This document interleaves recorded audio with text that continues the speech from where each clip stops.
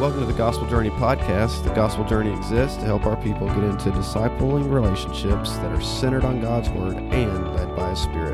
Today, we're in week 9 of Path 8, the book of Hebrews, and we'll be in chapter 12. My name's Jamie Trussell, and I'm joined again by our missions pastor and elder, Steve Winstead. Steve, thanks for joining us again. Yeah, excited to be here. So we're on the next to last week of this gospel journey through Hebrews. So if y'all have been with us the whole time, we hope this has been a blessing to you. Quick recap here. A remembering big theme in the book of Hebrews is this author writing to this church that he's intimately familiar with, exhorting them to endure, to persevere, to not depart from following Christ and returning to, in their specific context, the old covenant forms of worship found in Judaism. And so as we've walked through the previous couple chapters, the idea of the new covenant, a better covenant, this cloud of witnesses in chapter 11 are additional points he's putting forth in his exhortation for them to keep following Christ. So we begin in chapter 12 with these words, "Therefore, since we're surrounded by so great a cloud of witnesses, let us lay aside every weight and sin which clings so closely. Let us run with endurance the race set before us, looking to Jesus, the founder and perfecter of our faith." So, Steve, coming off chapter 11, this idea of being surrounded by a great cloud of witnesses is a unique thought. Don't see it anywhere else in Scripture, but meant to be an incredibly encouraging one. Yeah, in chapter 12, what we do, we transition in the book. The first 11 chapters were primarily dealing with doctrine, which so many of the epistles do. They'll deal with doctrine first because we've got to get our belief and what we believe really settled. Here in 12, the shift happens to really what's practical. So that's the move we're making here. And these first two verses, these are some of those verses that people are quick to memorize because it's, if you ever do a topical memory system, this is one of those top verses for people to do. And it's for a reason, because it's such a powerful verse about who we are and how we're to live. And it launches us into a very practical of, as a result of Christ and who He is, that there's no one greater than Christ. Out of that, laid out in the first 11 chapters, here's now how you live. So you mentioned it talks about this cloud of witnesses. Now, there's a little bit of openness or debate on what is this talking about. And the first inclination I think most people have, that I have, is to go, well, that's probably a bunch of people up in heaven watching us, cheering for us, and rooting for us. Really, the more I studied, I realized that I don't think that's what it is. That doesn't seem to be consistent with what a lot of Scripture is talking about. The cloud of witnesses, first off, it rolls right back out of chapter 11, which chapter 11, we've just went through the sort of this hall of fame of all the saints of the faith. Right. So that's the witnesses it's talking about, but it's not talking about them so much, I think, in a sense of they're cheering for us, rooting for us, watching us. But know that we are looking at these cloud of witnesses who have set an example for us as to how to live out the faith. Yeah, and it really comes down to these first two verses, as you're saying, we're transitioning to the living out of our faith, to draw strength and encouragement from two, not equal, but two sources here. One, the saints of old that finished well, to look at that and know, okay, God brought them through to completion. He can do the same for us. And then the greater source that it says here is looking to Jesus, the author or the founder, or some translations say author, and perfecter of our faith. The imagery here is also interesting because it's one of the Greek games, one of competing in an athletic competition of running, but it's not a sprint. Not a sprint. It's the language used, for a marathon. Paul uses a lot of athletic languages in Paul, but we see that used throughout Scripture. And the most common one is that of a marathon, because the sprint imagery is, so many can take off at a sprint and go in their faith. And so many have had seasons where it is a sprint, and then you see like the pace slow. And really, this is talking about the marathon. And in chapter 11, you see a lot of these saints of the faith. And when you look at their stories of Abraham, of Noah, of Moses, what's beautiful about them, their stories are not stories of perfection. That's right. Their stories are stories of faithfulness in midst of the trials and in midst of the failures of life. As they fail, as they struggle, they continually tether back to God. And that's what finishing well is to continually throughout our life that we don't abandon the faith, that we don't leave. And it talks here about let us lay aside every weight and sin. It's easy to focus on the sin that entangles us. Yep. I think we get that, and we could start talking about that for a while.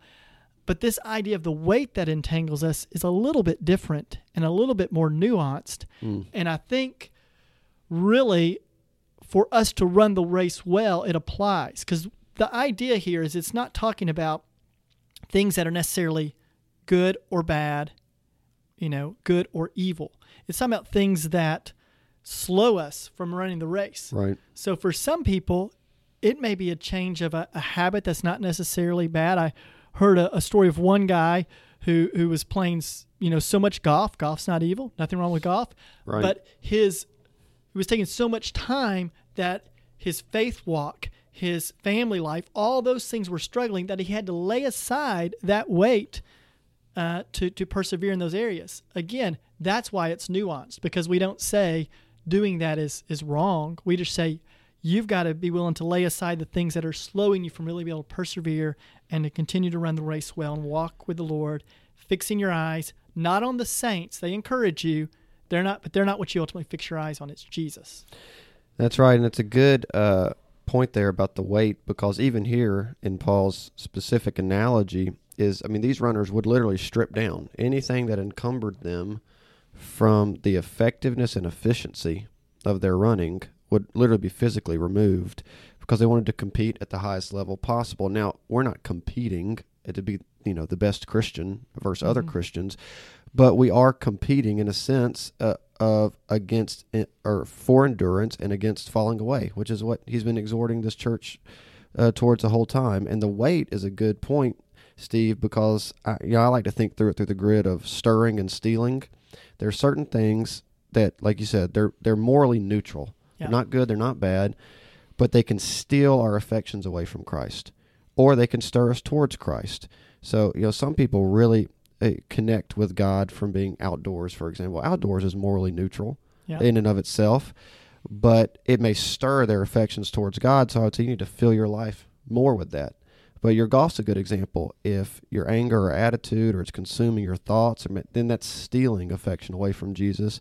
That's something to remove. And so it could be even a fun or meaningful conversation in your gospel journey groups to say, hey, okay, let's put the sin category over here to the side.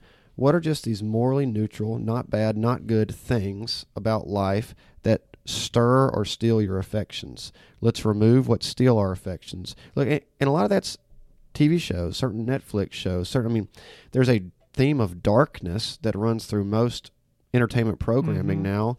It's hard to see how that stirs affections for Jesus, and it may in subtle ways be stealing affections from Jesus. So y'all could kick around in gospel journey groups, this idea of stealing and stirring, and let's remove the stealing and let's pursue the things that stir our affections for the Lord. Yeah, and I think one of the great challenges in any group when you have this discussion is these things are morally neutral. So while some people really do need to lay aside something and say, I'm setting this aside, the person right next to them may not need to. That's Romans 14.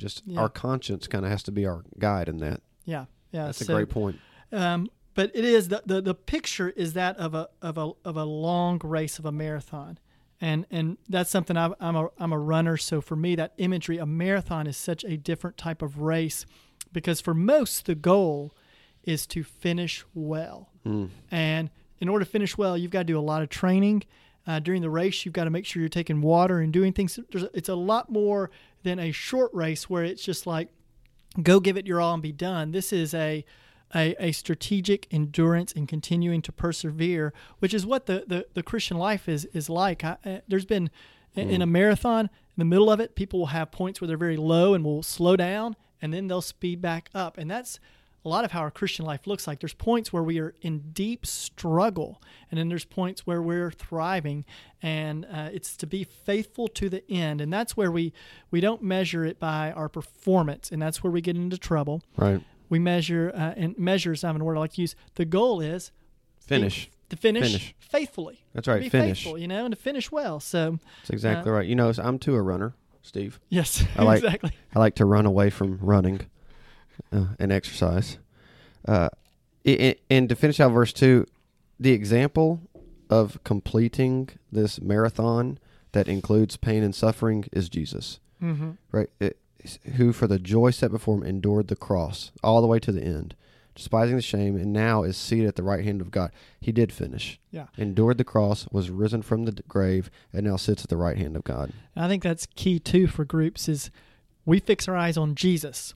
One of the things I struggle with is I'll look and I'll be like, how's the person next to me that I'm sort of, in the same place of life with? How are they doing in their faith? It seems to be. How's this person doing? And I'll be looking, and that becomes subtly my standard. And sometimes that's good because it inspires me to do better in other areas. Sometimes it's bad because none of us are perfect. None of us have it all. So who we fix our eyes on is Christ. That's right. And I think it's so important that we continually tether back to that as Christians, we're rooting and encouraging each other, which is sort of what he's going to in the next part, is not growing weary in the midst of the race. Don't grow faint-hearted. Don't grow weary. That's right. Continue on. Well, and to keep the analogy here of the author of Hebrews, when the weariness sets in, so if you're running a marathon, which I've never done, never will do, Lord willing, unless God sends a burning bush to tell me to do it, it says, consider him who endured. So we're considering Christ, but not just this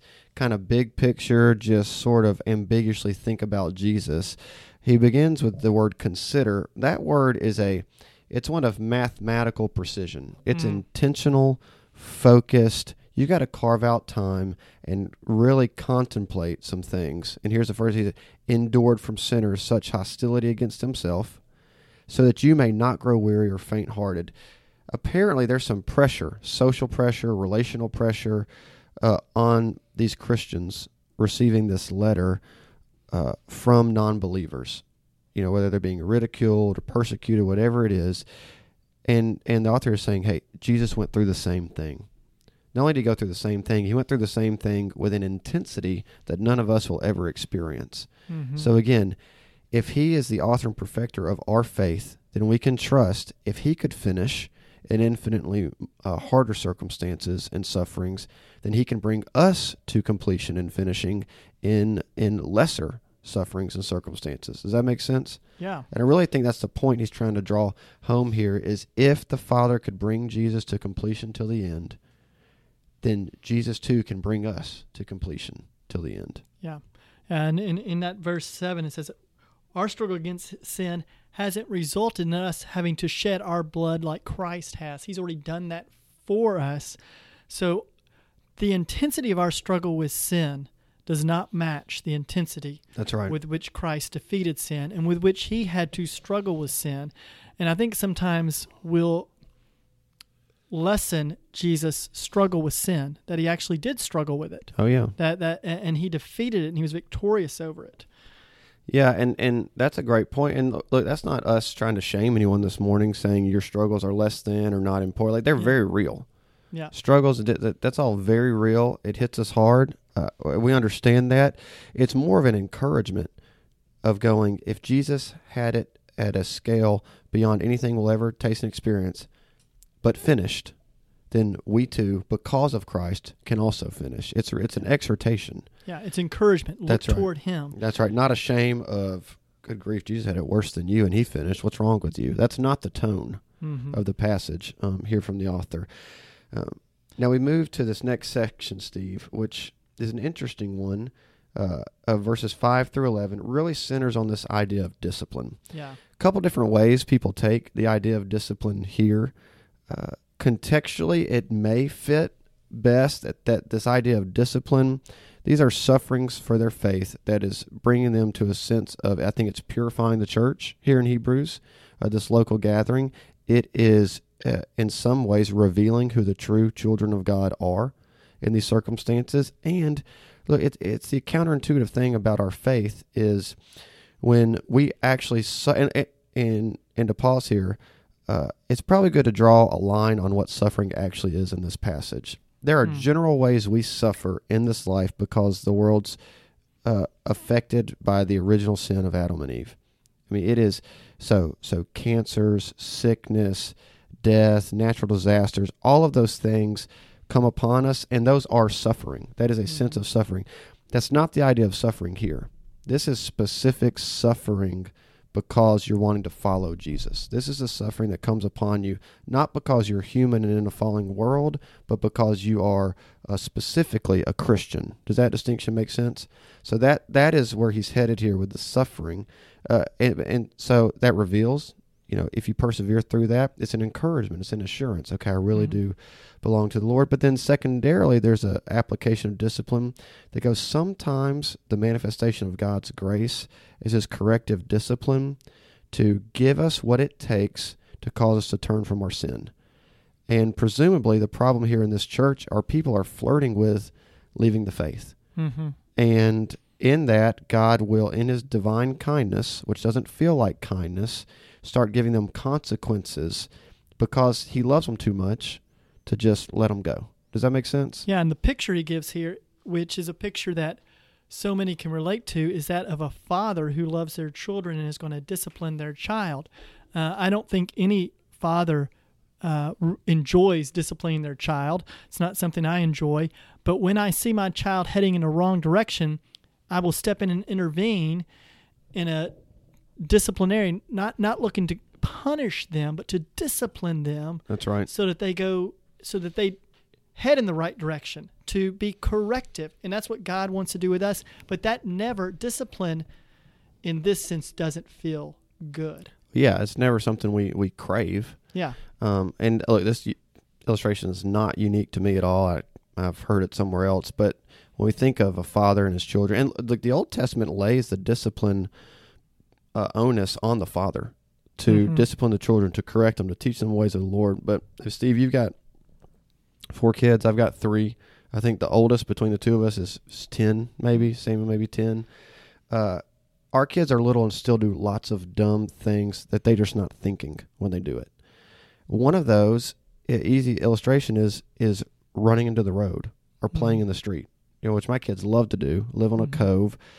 But there are parameters in which they're allowed to do that.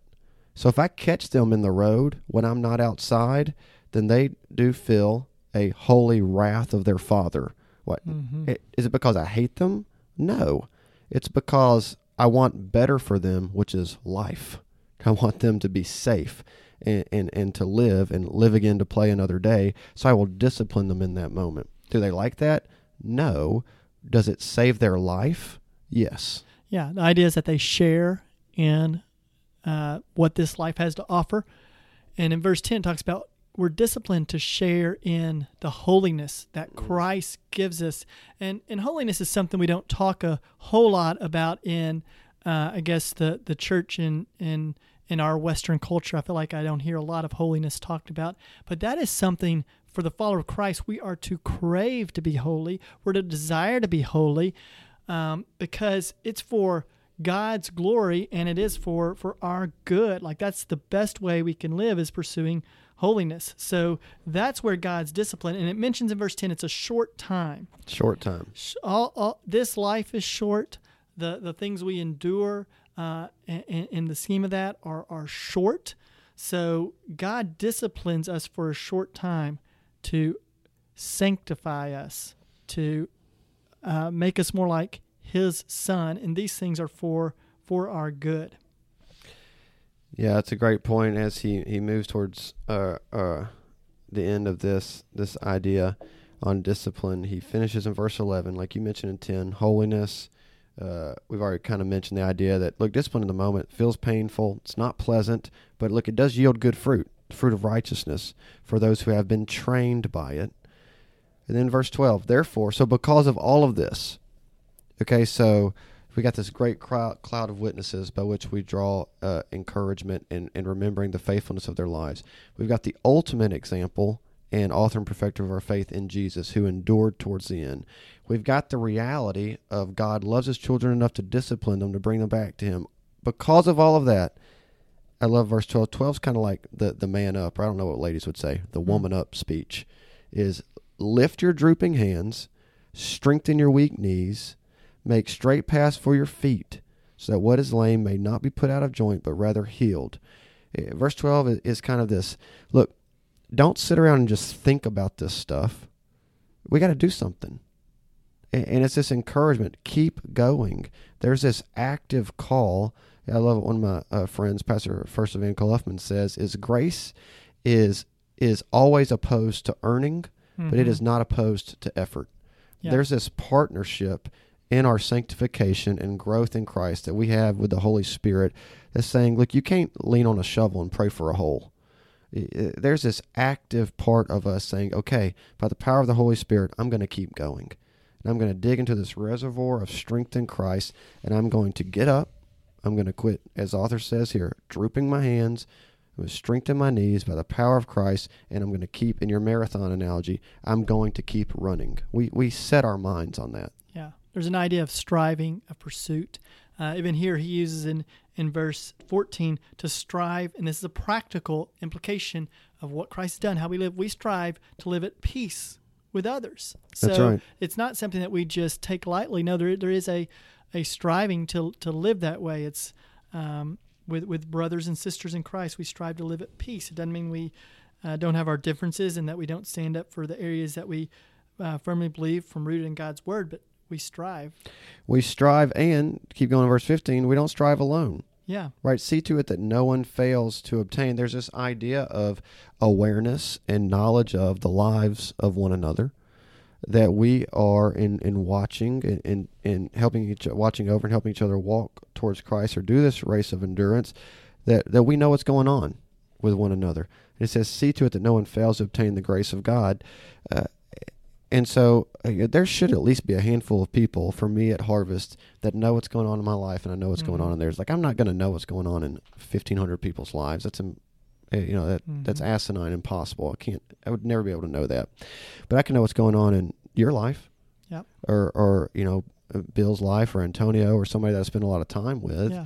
And if I sense there's something that's hindering you from running the race to endurance, then I need to step in that moment and help, by the power of the Holy Spirit, bring you back, to keep the analogy going forward, to put you back on course, to help you get back in the race and keep running. And there may be some people in your gospel journey groups that they're in a season where they just need encouragement. It's a tough season. They may need you to just put your arm around them, pick them, and say, hey, we can do this. We're not going to give up. Let's keep going. And maybe in your gospel journey groups, it's a time to say, hey, look, maybe it's a confession of, I'm in this season. Like, I don't understand what God's doing. I'm exhausted. He's not answering my prayers in ways that I've longed for him to. I just feel like giving up.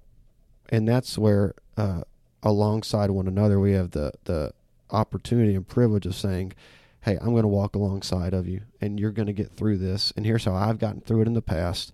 And we're going to both together keep running this race of endurance towards Christ. Yeah, and I think that's even in our gospel journey groups and our discipleship of others. We sometimes mistakenly think I've got to know a certain amount and have a certain amount of information, when so much of it is being present, walking with a person and being in the midst of the struggle with them, loving them, caring for them, encouraging them, building them up, meeting them at the place where they are, and helping them to fix their eyes on Jesus. That's right. I'm not the answer. I'm not the solution to your problems. He is. Fix your eyes on him, and let's encourage each other to both continue to do that. That's a big point of the groups, and I think as we so many people will feel inadequate, and that can be a good feeling to have is our inadequacy, but Christ is completely adequate. That's and right. we keep pointing people to him, and that's what these groups really, one of the big strengths of them is we're in it with people, getting to know them, love them, care for them, and point them to Jesus. Yeah, and with no pretense. I mean, I think, Steve, you and I would both be lying if we hadn't had moments along the way where we've sat down and been like, come on, Lord, like, really? I don't know if I can keep doing this right now. I'm exhausted. This isn't making sense. You feel distant from me. And the ways of the world, and that it's appealing sometimes. Just go, I'm going to go out and just try and make as much money as I can, and have as comfortable a life as I can, because at least that's tangible. Sometimes the work of God in our life doesn't feel that tangible. The fruit of that's going to be born years down the road, and that's where I need other men in my life to keep me on course, give me perspective, but also at the same time, in our groups, let's not pretend like we haven't all tasted this at some point. And we can empathize with one another and be compassionate with one another if somebody is in one of those seasons. All right, let's finish out chapter 12, Steve, and then we'll do chapter 13 next week. Really, 18 through 29 is this big idea of Old and New Covenant brought back into play. Yep. And he does this in ways that would have made sense to his original audience without much explanation. Probably need some explanation in our context. So I'm glad you're with us this morning. But before I throw it to you, just to kind of set the table, we have Sinai and Zion as these two mountains. One symbolizing the Old Covenant, one symbolizing the New Covenant. One a scene of fear and dread and being unapproachable, and one saying, all who call upon the name of the Lord are welcome. And so if you could here just for a few minutes, maybe unpack the distinctness of this Old and New Covenant. And look, Sinai and Zion are just symbols of these Old and New Covenants. And then the greater covenant, this New Covenant, and what's so rich about it, which is what we exist in now. Yeah, the Sinai picture, goes back to Moses. The people have been led out of slavery in Egypt, and now God is going to tell them, here is how you live in light of who I am. So he's giving them commands, laws to live by, and again, these are for their good, but it's a terrifying thing that they experience. There's trembling with the people. The people are in fear, and the law, one of the key components of the law is to show us you can't do this.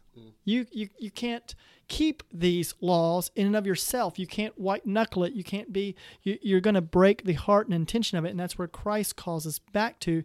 That's why we have Zion that is so necessary, where Christ went to the cross, and we see the idea of Zion. Even there's the sacrificial system that was put in place there before Christ was the ultimate complete sacrifice that we can't obey perfectly. We can't keep this. No matter how hard we're going to try, we're going to fail. And even if we think outwardly we're looking like we got it together, the intentions of our heart are going to draw us away. We're going to be sinful. We're going to break this. And then Zion is this picture of you're not good enough. And that's really the starting place of repentance, is a recognition that that's good. I cannot save myself by keeping the law. I cannot save myself by good works. I cannot save myself by religious practices, by attending church, by speaking church language, by being a, quote, good person, by being a humanitarian, by coming from a certain family. None of those will save me. I have to throw myself on the mercy of the sacrifice that Christ has had for my sins, and that's where Zion takes us. And even in the Old Testament, you see this picture of Zion where they would, it's often called Mount Moriah. Those two are synonymous. It gets a little confusing. But that's where the sacrifice was offered there on the temple in the Old Testament, a picture of Christ coming and being the fulfillment of that. But they see a picture of your sin can only be covered by blood sacrifice. That's right. And there should be fear and trembling if we're left with only the law to try to save us, because it can't. Yeah, it's not meant to. And this is overly simplistic to wind this down, but in some sense, if we return to those old ways of living, like you've articulated underneath the Old Covenant and the law, the primary thing that's going to dominate us is fear. Fear of never knowing if we've done enough, fear of losing relationship with God, fear. It's just going to be saturated and dominated with fear. If we reject that and live in light of the New Covenant, that is going to predominantly, when we're operating in faithfulness, be defined by freedom. Mm-hmm. And so we can. This is what's so counterintuitive about these people in this context here, wanting to depart from Christ and return to this old system. Is in what world would you choose fear over freedom? That's really what's laid down in these two covenants. And we have right now the opportunity to live in the freedom of Christ, or the fear that comes with our own performance and earning our salvation. And that's really the dichotomy which is overly simplistic, but that he lays out right here. Well, and that takes us all the way back to the very first verses of this chapter, verses 1 and 2, where we're only going to live in freedom as we fix our eyes on Christ. Right. You know, if I fix my eyes on on Abraham, on Moses, if I fix my eyes on what my friends are doing who are seeking the Lord and how they're doing, if that's what I'm fixing my eyes on, I'm going to be bitter. It's going to lead to all sorts of unhealthy emotions, and it's going to lead me to fear. Like you're saying, I'm going to be fearful that I'm not good enough. I'm not a good enough performing Christian. Look at how much better they are at living the Christian life than I am. But when I fix my eyes on Jesus, I go, it's Him. That's right. That's who I trust. That's who I lean into. I keep coming back to Him because I'm never going to be good enough. That's right. I'm never going to be perfect. I'm never going to reach any of those standards. And I can look to other people who are doing well, but no, I look to Christ. So that's where it takes us back to. And in that last verse, 28, it says, therefore we can be grateful for receiving a kingdom that cannot be shaken. And there's a deep gratefulness that we are a people who are kingdom people. We've been brought in to the kingdom that's ushered into the lives of believers. It's not yet here in its full, but Christ has brought it in, and we live for that kingdom, and that's a freeing way to live. Amen. Well, Steve, thanks again. Yes. This week. Look forward to being with you next week as we finish up this pathway through the book of Hebrews.